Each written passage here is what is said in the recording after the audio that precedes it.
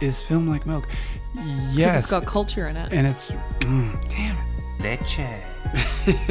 Whole milk, skim milk, medium milk. I have nipples, Greg. Could you milk Could me? you milk me? Hi, welcome back to Age Like Milk, the podcast where we talk about movies that have gone bad in the mind fridge of your mind over time. I am one of your hosts, Paris Herbert Taylor, and with me, luckily, thankfully, beautifully, is my wonderful co-host, David William Rogers. Hello to you, sir. What's happening with you, girl? David, through the magic of the internet and planning and technology and foresight, this is actually my first time recording a podcast back in the grand old United States, Los Angeles, my home base. I have been in France and Montana over the last 5 weeks, and you didn't even know. Isn't that amazing? The power of the internet. But it's good to see your face, David. It's good to see you too. I missed you. Missed you. It's been an adventure, but there really is no place like America, like the land of the free, the home of the brave, and that really leads me to the movie that we are discussing today, David. What movie would that be? We are doing Team America World Police 2004. Fuck yeah. Yeah, Directed fuck by Trey Parker, and it was written by Trey Parker, Matt Stone, and Pam Brady. Trey Parker and Matt Stone are the also creators of South Park. Yes, indeed. They are pretty talented comedy guys. Yeah. They do a lot of voices. They do a lot of poking fun. David, I think since you are the American in the room, you should do the synopsis. The synopsis? Take it away. Okay, so you got this guy, right? Gary Johnston, and he's probably one of the best actors ever in the history of, cinema, theater, whatever you want to call it. And he gets approached by an organization, Team America, and they want him. The guy comes, Spotwood. He runs the whole World Police, the Team America team, and he wants them to be an actor to go into a terrorist organization, terrorist hotspots, and make them feel comfortable. Let him in so they can thwart any weapons of mass destruction, any terrorist plots, and pretty much save the world. So what they do is they go in and he puts on some makeup and some, turns into a terrorist, and he goes into these terrorist hotspots, and they think they saved the day, but little do they know there's somebody else pulling the strings, right? And that's the leader of North Korea. So all these things happen. There's sort of a love story. Team police, they're policing the world. They cause a little bit of chaos and havoc while they're trying to thwart terrorism, and then things just work out. It's a movie that is action packed, but it's marionette action movie and a little bit of a musical. And when you think about marionettes, you wouldn't think a movie like this would have a budget of $32 million, but it did. And I think it was amazing looking into this movie and seeing what it took to make this, and all the time and all the effort and all the people that had to come together to pull this all off. So I think it's a very interesting movie. And from you being from Australia, I am very excited to see what your thoughts are, because there's a lot packed into this movie. Yes. Even though it's satire and it's funny and it's the marionettes, but there's a lot of politics behind it, and a lot of things that have been on the world stage over the course of like a century. I think it's interesting to rewatch this movie now as well, in light of America pulling out of Afghanistan and the discussion around that. And it's been, almost 20 years. This movie came out in 2004. And it's interesting to watch it now because they talk so much about terrorists. And you have to think that, this was right in the wake of 9/11, 2001. So I definitely saw this movie when it came out with my parents, which I hadn't seen this movie since then, I think. And I just had, while I was rewatching it, a massive cringe flashback of watching the puppet sex scene with my dad. My dad, who I just was with in France, he has this laugh that is so infectious. He's just got this really, really infectious laugh. And I just remember him dying over this entire movie. He still, to this day, quotes Matt Damon. He's still I mean, yeah, you ask an interesting question, David. As a foreigner, America sometimes, I mean, this movie does push it to the 11th, it pushes it up an octave. But yeah, you guys do come across as these real, like, yeah, we're going to save the world and we're going to do all this shit. And like the funniest part in this opening scene when they're in France is that they completely destroy Paris. They blow up the Eiffel Tower. The Arc de Triomphe, the Louvre. They blow up the Louvre Yeah. and they're like, you're welcome. And all the French are just like, what the fuck? Like, it would have almost been less damage if the terrorist attack had Yeah, they happened. do it. He's like, everything is bon. Yeah, everything is bon. Everything is good. And it's like, I mean, listen, I love that some Americans have the self-awareness to be like, yeah, we really do come in as like the world's cowboys. And like the whole film title is Team America World Police. And that is very much, I think, how America comes across sometimes. We can be that at a lot of Yeah. the times. No, we're going to Yeah. step in. And it's good in some places, obviously, like when we got into World War II, that was even though the situation to get us in might have been a little bit different, but to help out, to go up against Nazis, all this stuff is good. But then other times like this, where we're still doing this, blowing shit up and trying to get terrorists, but we just did this in Afghanistan with drone strikes. We killed a bunch of civilians and kids because we made a mistake, right? So it's like, how much damage are we doing compared to how much good we're doing? Right. And I think the movie really is such a good satire because it really holds up a mirror to stuff that is uncomfortable. And like, America, listen, I just saw it in Montana. By the way, absolutely love Montana. If you haven't been to Bozeman or Livingston, Montana, it's such an amazing, beautiful place. But it was very eye-opening for me because every time I travel within the US, I kind of get aware of the fact that LA is such a bubble, right? And I'm out there in Montana and I'm meeting real Americans and I'm starting to understand how recent world events could have happened. Certain people being elected, the divide between left and right. Because honestly, when I was working out there, we did not talk about politics. We did not talk about COVID. Everybody's kind of polarized at the moment. And I just got to meet people and just appreciate the people for who they were, as people. But then you also remember that this is the same country, collectively we're like, fuck yeah, America's the best, we're the number one, and yeah, it's just super, super interesting. This movie kind of makes fun of that. Yeah, I guess my point is this movie is very much playing into that American psyche of we're the best and the American army. There's just a lot of flag waving and a lot of patriotism around America, which I don't think you necessarily see in other countries. And yeah, big part of that was 9/11, right? I watched this really interesting documentary that Spike Lee did on HBO, HBO Max. I'd recommend it for anyone.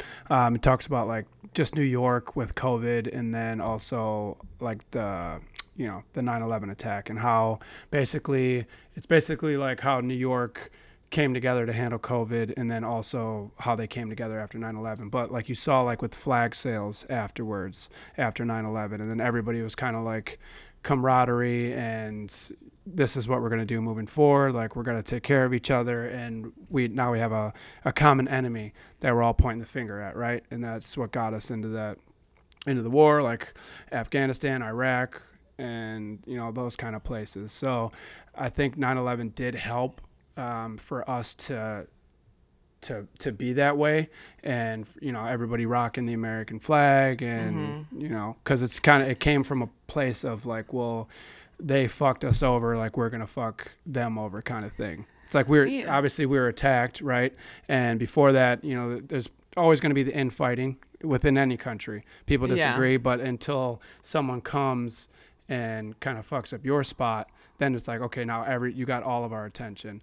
And I think that's kind of where a lot of that recently came from. Well, it's interesting, obviously we just had the 20-year anniversary of 9/11, and I was reading on Twitter a lot of Islamic Americans really felt ostracized on that day and in the wake of that attack because, people were, you sort of, saying the common enemy. I think when you're afraid and when something terrible happens and when you're grieving, it's very easy to point the finger at people. And there are Islamic Americans living here who been a part of America for generations, and they felt very othered by, a lot of stuff that happened. Some people were killed. Yeah. Islamic Americans were killed after that. And they're scared to go out, like being harassed, just like with COVID, and people harassing and hurting, Asian Americans. killing a couple Asian Americans because they think it was their fault when it absolutely wasn't. And this is like that false information that gets out, and people are going off emotions instead of actually knowing the details in who actually came to hurt us, right? Yeah. Who was behind 9/11. And then it's just anybody that looks like somebody is a target, which is absolutely ridiculous and wrong. Islamophobia was totally on the rise, and I think it still is, these days. I mean, unfortunately, we just haven't cracked how to not be racist as people. Like, we're saying, you're sort of saying, like, someone comes to your spot and blah, blah, blah. Like, at the end of the day, like, I think if COVID taught us anything, it's that we are not siloed people. We are not countries. We are a global community, because something happens in Wuhan, China, it affects the entire planet. Something happens in Tasmania, it can affect, you know what I mean? Like, we're all connected because international travel exists. We are international people. So it leads me to talk about, obviously one of the main themes of this, which is terrorism. They are very, they talk about terrorism a lot. They paint terrorists in a very funny, but like, I wanted to ask you about it because obviously I think Trey and Matt don't come across to me as unintelligent. They don't come across as people that are deliberately trying. They're very intelligent. Yeah, and they poke fun at stuff to such an extreme degree. But every character that's like a terrorist in this movie, and I say that in like quotation marks, is all they say is like durka durka jihad Allah, like, right? Or like the fake Korean accent too. Yeah, which is like, or the Chechens. And they have so all the language is fake. Besides like a couple words in Chinese when the North Koreans are speaking. But I mean, like, I'd want to see if people took offense to that. I thought like it was kind of funny how they did all that.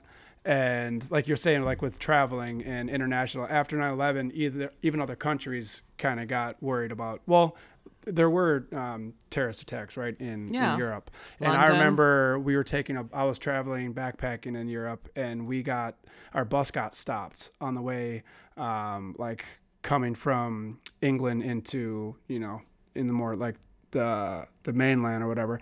And me and this Muslim kid are the only two people that that had to get stopped out of the bus. We were the last two to get back on, and we kind of looked at each other like this is some bullshit. But yeah, so it leans on kind of like, is this just a huge stereotype and a caricature of, Muslims and terrorists and stuff like that? But to the point in this movie, these people were the terrorists, right? In these regions, and whether it was like the Chechens, the North Koreans, or the North Koreans, yeah. It's interesting to look at, like, use the Bond movies as an example. It's always interesting to go back to like the time kind of around the Cold War when these movies were coming out, because the terrorists or the enemy are always like Russian-ish, right?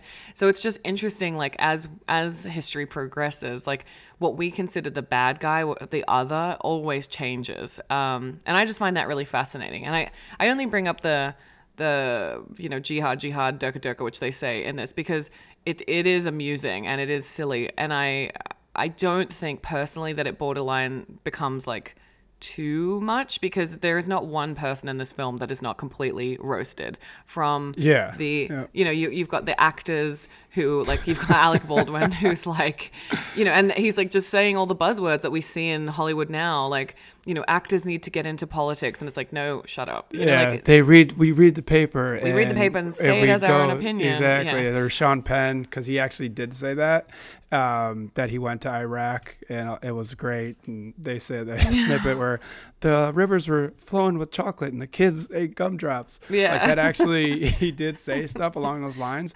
And before the movie came out, Sean Penn wrote a letter to Trey and Matt. I saw that. He was saying, and they were looking at that, they're like, I don't know if this is to us or just in general, but the stuff we got him saying in the movie is exactly what he's saying in this letter. Like, it was dead on. So it's pretty funny. It's just like, all these like A-listers. Listen, I totally think if you have a platform and you have something that you're passionate about, like, I'm extremely passionate about rescuing animals. You know, like, of course, I'm always going to beat the drum. I always want to fight for the equality of women and children and their safety.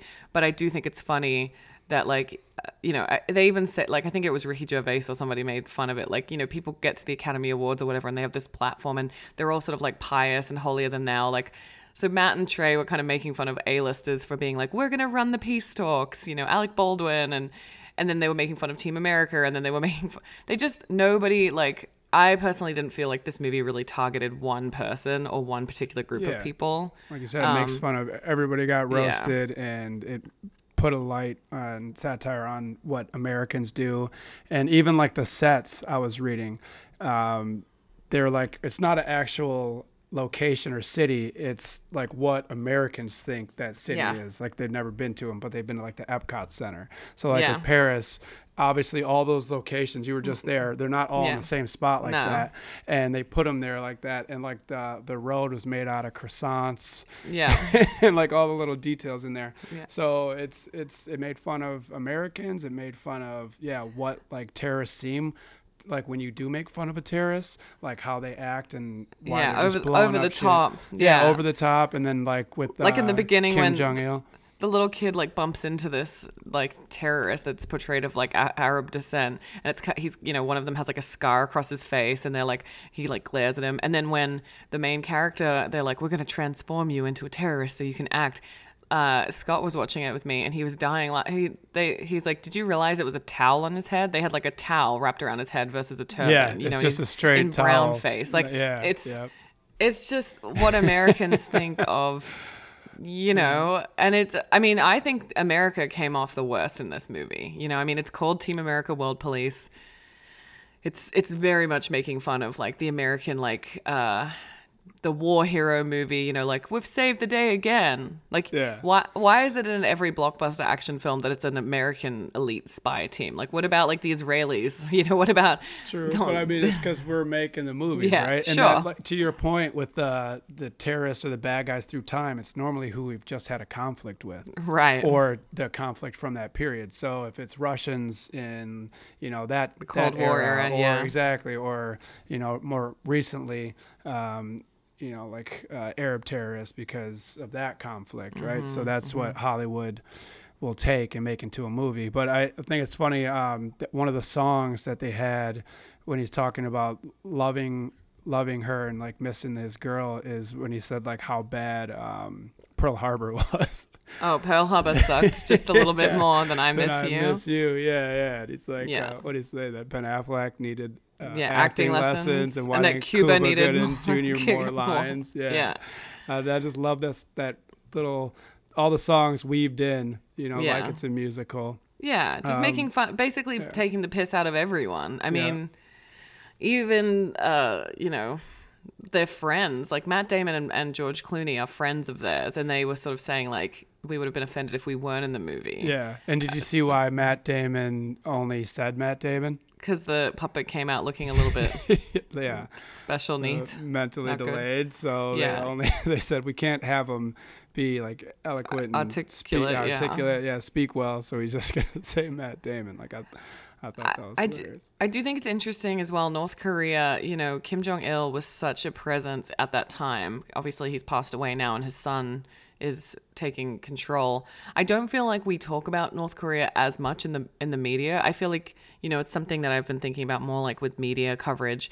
We are so conditioned to, and we talked about it in one of our episodes, you know, they swing a light on one thing and suddenly that becomes the obsession. You know, recently it's been withdrawing from Afghanistan, and then, you know, it's the election, and it's this and it's that. And it's just interesting to me. Like, I think Kim Jong, what's his name? The son's in? The son Kim Jong-un. Kim Jong-un, you know, it's still quite a worry. You know, I grew up in Asia, and I remember feeling like this is, you know, it's like having like a trigger happy uncle above you in the apartment above, you know.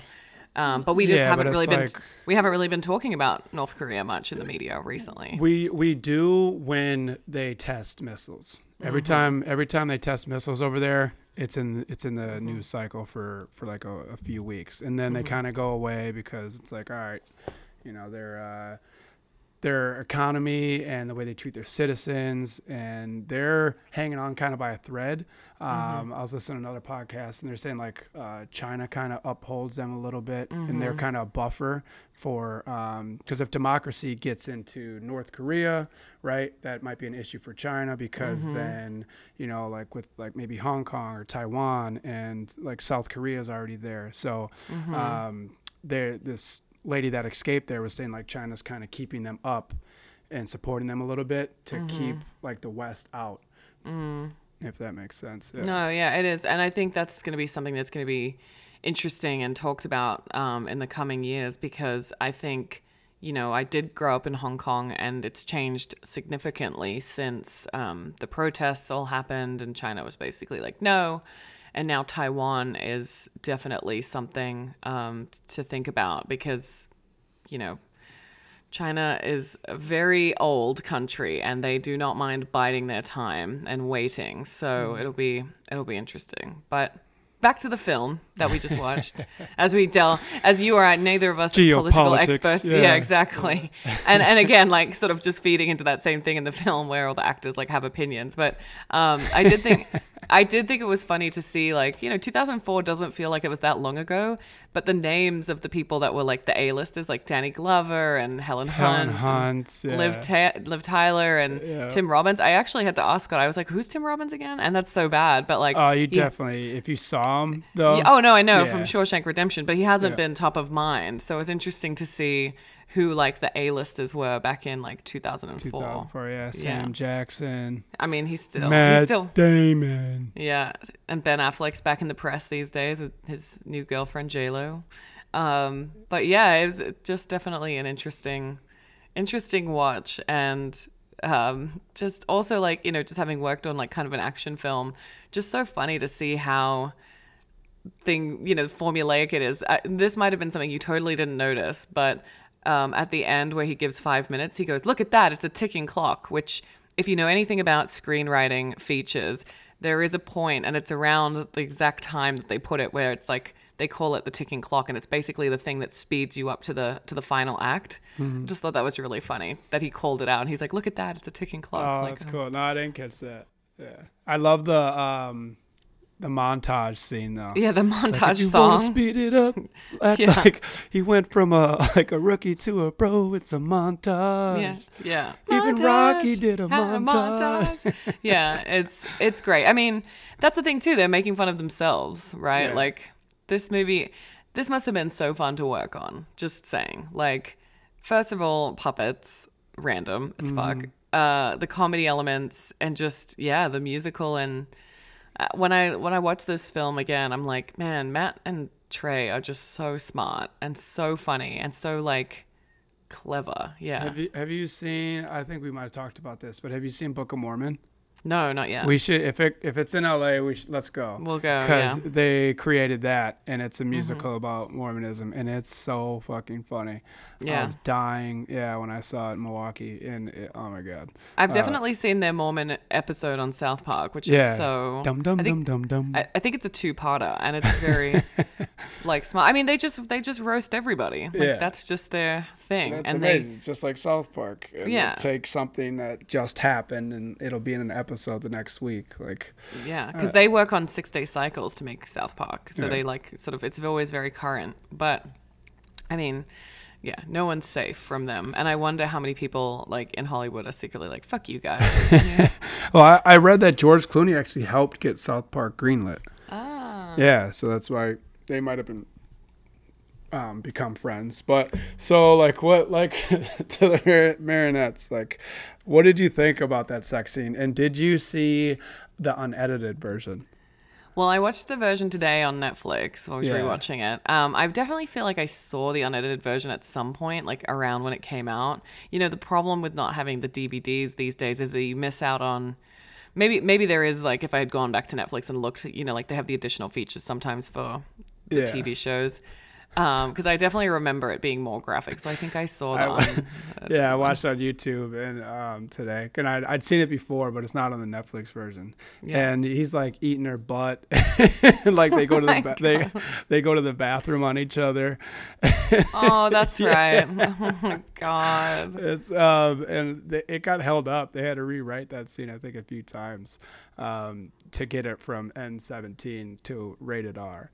So Oh. yeah, so it took a little bit of work to get some of that stuff greenlit, but I think this is hilarious. And then I saw that they initially wanted to do a remake of like Armageddon just with the marionettes. Yeah. I saw And that. just like word for word.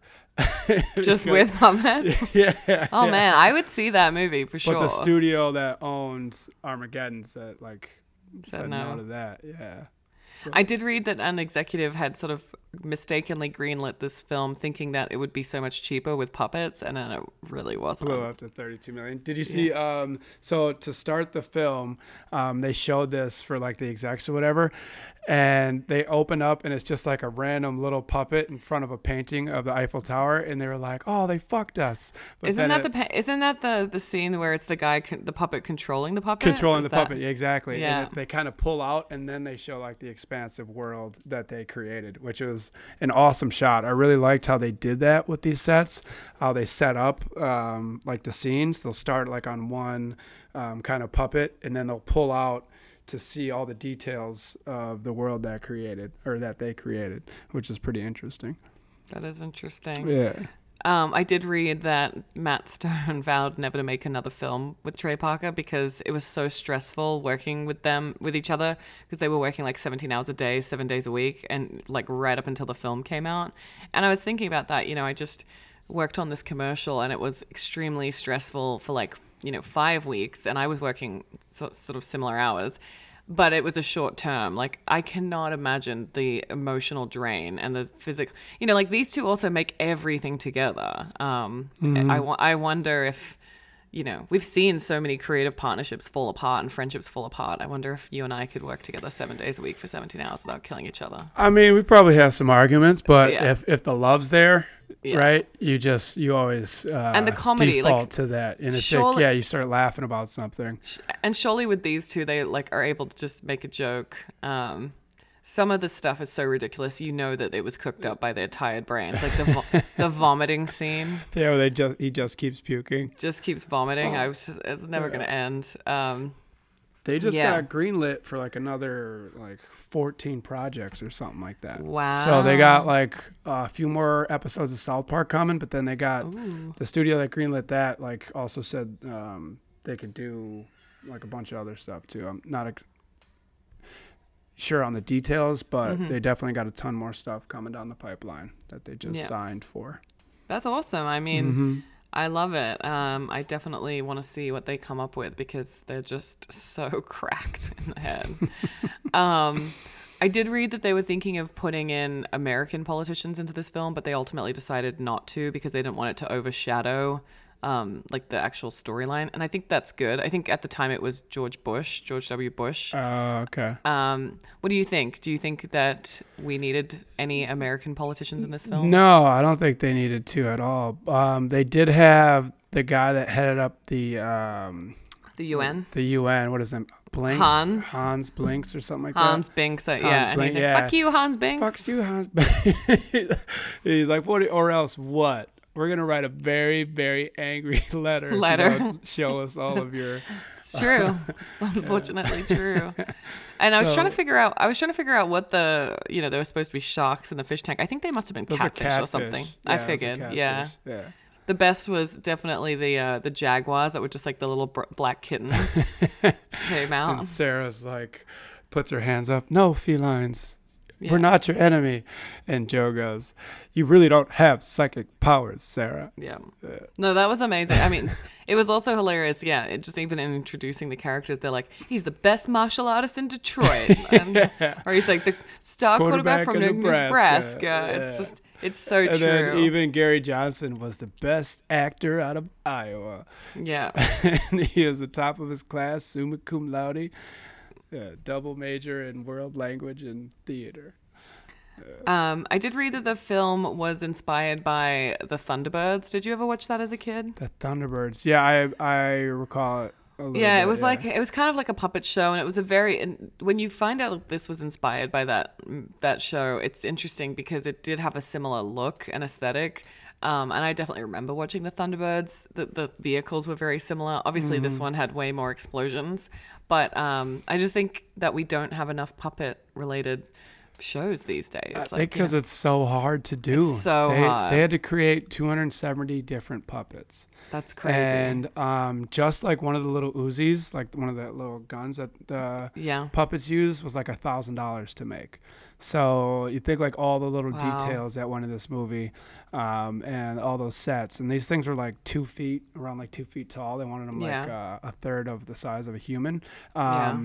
So it's just a lot went into it. And I was watching a video on it. They use what they call force perspective, and they'd use 12-inch puppets in the background because they didn't have enough space to work with. And then they'd have smaller pictures of locations to make it look like it was a lot larger in the back. But just watching these people like like setting up the cameras and all the different little sets, it looked like a lot of work went into this movie. Oh my God, so much. And I did enjoy like the details, like in Panama, the leaves of the trees are made out of marijuana. In Hollywood, when Alec Baldwin's addressing in front of the Film Actors Guild, which is just, the acronym is FAG, which I was like, oh my God, and he just keeps using the word, and I just hate that word, They were dollar bills. On the trees. But yeah, it was cool. Like they definitely used like household items to show how big these guys were if you watch carefully. And also I loved when they took the main character like around America and they were singing that song, Freedom Isn't Free, it's $1. It's a hefty fucking fee. And it's like $1.05 or something, or $1.50. Like chip in your $1.05. $1.05. Freedom costs $1.05. But they take him to like all these monuments in Washington, and you just see how tiny he is. He's like holding the rope under like the Lincoln Memorial or whatever. Yeah. Oh, and he's on his motorbike is really funny too. And like you can tell they just had him driving along like some of the hills up here, like these roads, and then he the bike gets knocked over. Listen, there's a lot to love about this film. It's very silly, and you can tell they just had a blast making it. But I'm sure a lot of work went into it because the facial expressions, the detail of the costumes, the detail of the sets, like my God. Yeah, the animatronics, and they had a bunch of different like relays or whatever in the back of the heads that I saw, and then they used a computer program that they changed changed from like its actual use for this movie, and it would sync up with the eyes moving and the lips, so they could sync up audio with the animatronics of the puppets. Damn, that's a lot. So a lot of tedious work to make. Tedious work, and also like thinking about it just from having worked with a director now for over a year, like very closely, the amount of when I was looking at like the way they shot listed must have we see it as a cohesive project. These shots had to be meticulously planned out, like the one where they swoop out over the top. Like in a normal movie where it's not puppets, you can just get a crane or something. But if I remember correctly from the making of this, they had like these sound stages built with like walkways, and all the puppeteers like up on these walkways. So it's just so many moving pieces, like where to put the camera, how to move the camera, how to operate these multiple characters. It's just like fascinating. So like from a technical point of view, like incredible that they pulled it off. Incredible. Yeah, and that's probably why that budget ballooned. But they did make some money back. I think it grossed like a little over 50 million worldwide. But I don't one of the videos I watched, there won't be a sequel to this. But it's like, if you spend all the money on all those puppets, and why couldn't you just use those again for something else? Exactly. Yeah. You could use all those resources that you used to make this one and just, change a few things and add to it. But you already have a ton of the puppets. You could probably use the same like mass or whatever that they used, because the puppets were all the same. They would just switch out the faces. Out the heads, switch out the heads. it's just interesting. Like, I wonder where all those puppets are currently right now. Mm-hmm. Like, did everybody just go home with one? You know, like, here's your crew gift. Here's this $1,000 thing that we created, you know? Or is it sitting in like Trey or Matt's basement somewhere, or some kind of like production studio just has boxes and boxes of these characters? Like, see if somebody makes something else. Be interesting, yeah, just in case. I mean, also though, with like almost 20 years passing us by, I think it's like 18 or 17 now. It's like, has the technology moved on so much now? Would people want to watch puppet movies? I mean, I personally would. Yeah. But this movie was just so groundbreaking at the time. And I read that they actually had a way to make those wires look less visible, but they chose not to do it because people were like, it just looked too weird. Like, they wanted to see that it was puppets. Yeah, you know? yeah. Which I think that I didn't see that, but that's great that they did that, because it's so funny when he gets Gary Johnson gets kicked out of the bar. He's like, "Get out of here, you drunk!" And then how he just like stumbles into a bunch of things like on purpose. And I just love how you can see the wires and their legs and feet moving. Or when they fight was when so they great. fight, yeah, they just kind of like go next to each silly. other and move. Yeah, it adds to it so much. It's just over the top. It's ridiculous. And, you know, I got to be honest with you. I am a little afraid of puppets. I think I had a traumatic experience with probably like Sesame Street or the Muppets. But these puppets, not so much scary because they're more marionettes. The ones I always was like a bit freaked out by, like, like Miss Piggy and stuff. I don't know. The ones from under, the ones from above are good. The ones from under. Yeah. Yeah, the under puppets. Under puppets, but it's just mind-boggling to think every single one of these characters had a hair and makeup team, probably, you know, costume, just all the, like you said, all the little details. Yeah. It's really ridiculous. I wanted to look this up, and I was like, there's no way to calculate this though, because like I wonder how much the U.S. has caused in damage in countries that we've had conflicts in, right? So just take a place like Cairo or Paris, like, yeah, we're trying to stop terrorism, right? So the act is good, but we destroyed a ton of like artifacts and things that you really can't put a price on. So I'm wondering like what the price tag would be when we step into a conflict area like that and destroy a bunch of shit trying to fight terrorism, and like especially in Paris. They kind of make that in that TV show on Amazon, The Boys, they kind of talk about that a little bit, like, you know, these average people getting sort of killed by these heroes, and it's interesting. Like, I think, you know, obviously taking it to the Superman type level is interesting, but then the reality is, yes, like when we are going after these people to save for the greater good, like what's the actual toll financially, human life wise? It's really crazy to think about. To be honest. Everything is bomb. But everything is bomb. But I did think that this film also became like pretty quickly a part of American culture. You know, like America, fuck yeah. Like if you say that, people know. Or like Matt Damon, like people know it. Yeah. So much of this, you know, has become like a cult classic-ish. And that's pretty fucking crazy. Yeah, it is. If you think about it. But no, I loved the film, and I'm glad we rewatched it. And I think it does feel culturally relevant right now because of everything that's going on. And I just hope that America can learn its lessons and not try to be the world police. But I don't know if that's going to happen anytime soon. Yeah. You hope with like getting out of Afghanistan, even though it did seem botched a little bit, like they didn't pull it off as clean as they could have, but I mean that's kind of what we do. We have good intentions, and we fuck stuff up a little bit on the way out. So we'll see. I'm all for not getting into conflicts and using, you know, like a small percentage of that money that we blow on these conflicts into just more intelligence, not bad intelligence, but you know, good intelligence to stop some of this stuff.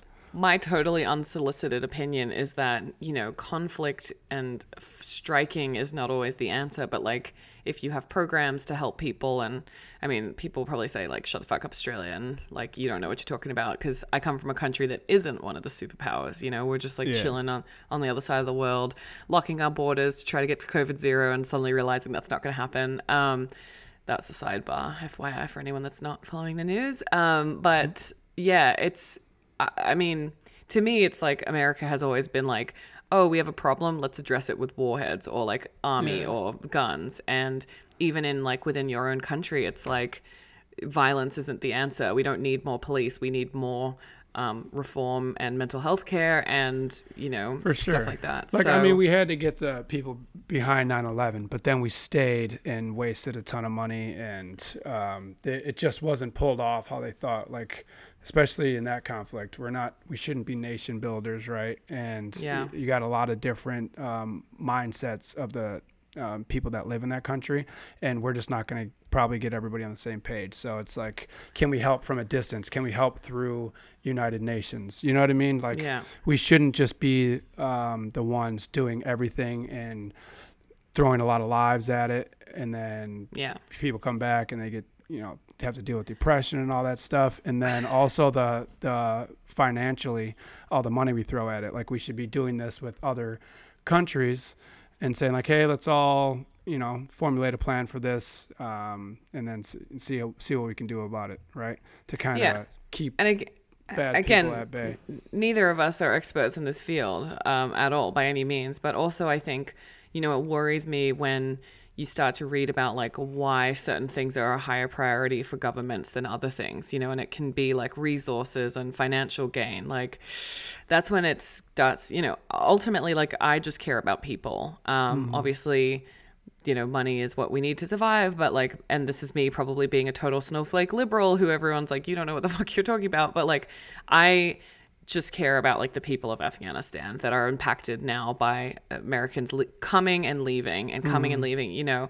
I care about the people in these places who are just like you and me, who just want to live their lives. And, obviously there's always going to be bad people. There's bad people here in America who decided to go after Asian Americans during COVID. But, I hope that America can really find the leadership to just, be a beacon and just be world builders instead of, world destroyers or whatever you're saying. There's pussies and there's dicks, right? Dicks. And then there's sometimes assholes. Sometimes dicks fuck pussies. And sometimes, if the dicks don't fuck the assholes, everybody's we all gonna get covered shit on. shit. Yeah, exactly. It's a great metaphor. And on that note, Mr. David, well, what did you think of this movie? It only came out in 2004. Oh no, we have to do our shout outs first. My bad. Yeah. Do you want to go first? I have mine. Yes. No, I'll do mine. I wanted to shout out. No, I didn't. I wanted to shout out Judy Brown. She was the script coordinator on this film. And I actually typed into Google, what does a script coordinator do? Because some people may not know what that is. So a script coordinator is a role in the production or film series that is responsible for producing each draft of the script and annotating it for ease and use in the production team. So in TV, script coordinators, make sure if there's any changes, they're in charge of doing that and like sending them out to all the different departments. In a film, a script coordinator is also like responsible for continuity and making sure they annotate like which scenes they liked on the film. I just worked on a couple of years ago. We had a script coordinator named Scotty Peterson who was amazing and just had such a hard job. These people just oftentimes don't get the recognition, and oftentimes in TV it's a minimum wage job and it's a very time consuming and taxing job, and there's actually a bit of a movement in the unions right now to get people paid what they deserve and just to recognize these people. So Judy also worked on My Name is Earl. She worked on Shark. She worked on What About Brian. She worked on Star Trek Enterprise, Roswell, Star Trek Deep Space Nine. She had an amazing career. I couldn't find anything after 2008 that she was up to, and I tried to stalk her on the internet because I am a creep, and I couldn't find anything. But I hope wherever she is, she's doing something that she loves. And Judy, we see you and we appreciate you. We see you and we appreciate you, Judy. Yeah, Judy. What about you? What you got? I went with Jim Dultz, and he is an art director and production design.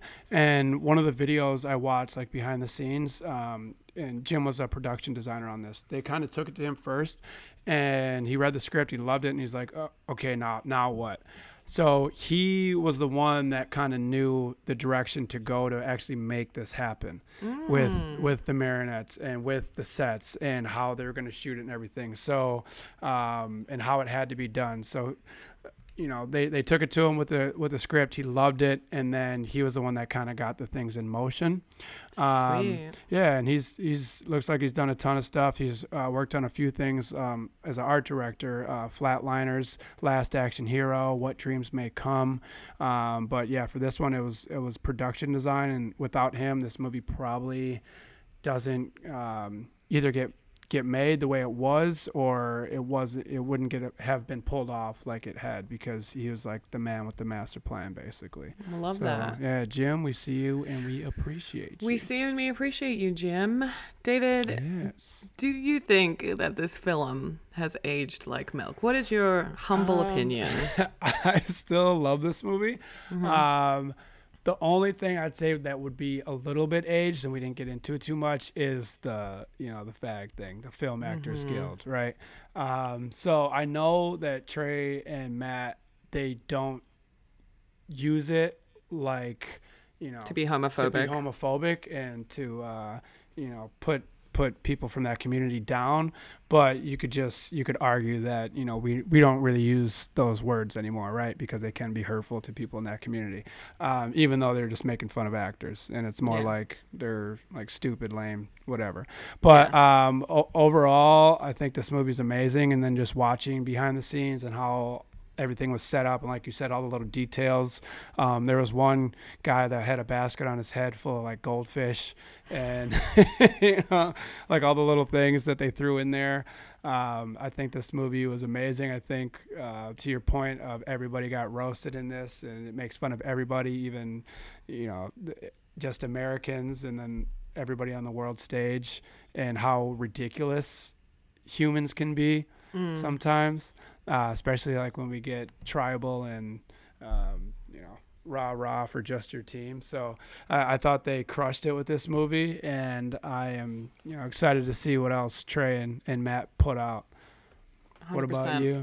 I would agree with you. I think, one thing we didn't talk about as well was like, at the start, the musical that the main character actor is in it's clearly Rent, but it's called Lease, and it's like everyone has AIDS, and your mom and your best friend too. AIDS. Yeah, I mean, I agree. I don't like the F word. I think Matt and Trey have always used it in South Park, and there's a whole episode where they're like, use it, and they like, we don't mean it like this. You're like this if you drive a loud motorbike. Yeah. I do, but I also do think like we do have to be careful of the portrayal of people, and like I was saying with the Islamophobia. But that's me being like super politically correct and being like, I just don't want people to be offended. But I think that this film makes fun of every single person equally, to be honest. The North Koreans, everybody, America, actors, even the United Nations, and it's, I think it's still a relevant film, because if you watch it now, like so many years later, you also kind of get a snapshot into how obsessed the world was with fighting terrorists. And honestly, terrorism has existed forever. I remember when they were going into countries looking for these weapons of mass destruction, and places like didn't have them, but they were just like pointing the finger at everyone. I think it's important to remember that that like you said, more damage can be inflicted by going into these places than if they didn't. We don't have the answer. We're just silly podcast hosts, and we know about it after the fact, right? So exactly. We get into a conflict, and then we can talk about it years later right. if it didn't work out, and we can be put those people down that were behind right. it. And I can't imagine how difficult it must be to be a politician who's trying to, probably gets into politics because they want to do the right thing, and then is faced with like two terrible decisions. Like, do we let these terrorists keep going in whatever country, or do we, sacrifice this village to da-da-da? Like, it's not, sure. It's shit. I disagree with you. I don't think, and hopefully someone changes my mind, but I don't think a lot of politicians get into it anymore for the goodness of their heart. I think it's more of the eliteness of the job, exactly, and the exposure. Yeah, you're probably right. You're probably right. I'm wrong. there's a generation of people in the politics now, I think, who are coming up, who I see that make me hopeful. Yeah. A lot of women, a lot of diversity. Hopefully they don't change, right? Yeah. I'm just an optimist, so I'm just like gonna be like, oh yeah, hopefully. But tell us about your opinions. Write to us at agelikeMilkPodcast@gmail.com. Tweet us, Instagram us, do whatever. All the things. David, it's great to be home and to see you and to keep talking movies with you. We hit our 40th episode a couple weeks ago. Super proud of that. We're gonna keep doing it until we run out of movies, which will be never. Never. And I'm excited to introduce some interesting guests coming up soon. I know we've got a couple in the books, so Couple fun ideas. Yeah. You should probably check your fridge, David. And make sure that milk ain't spoiled. Because gross milk is gross. That's our show. Please, reach out to us. We love to hear from you. And this movie was actually suggested by someone. Suck my cock, Gary. Yeah, yeah, exactly. Let's pass through the eye of the needle together, David. I'll catch you on the next one. Bye. Peace.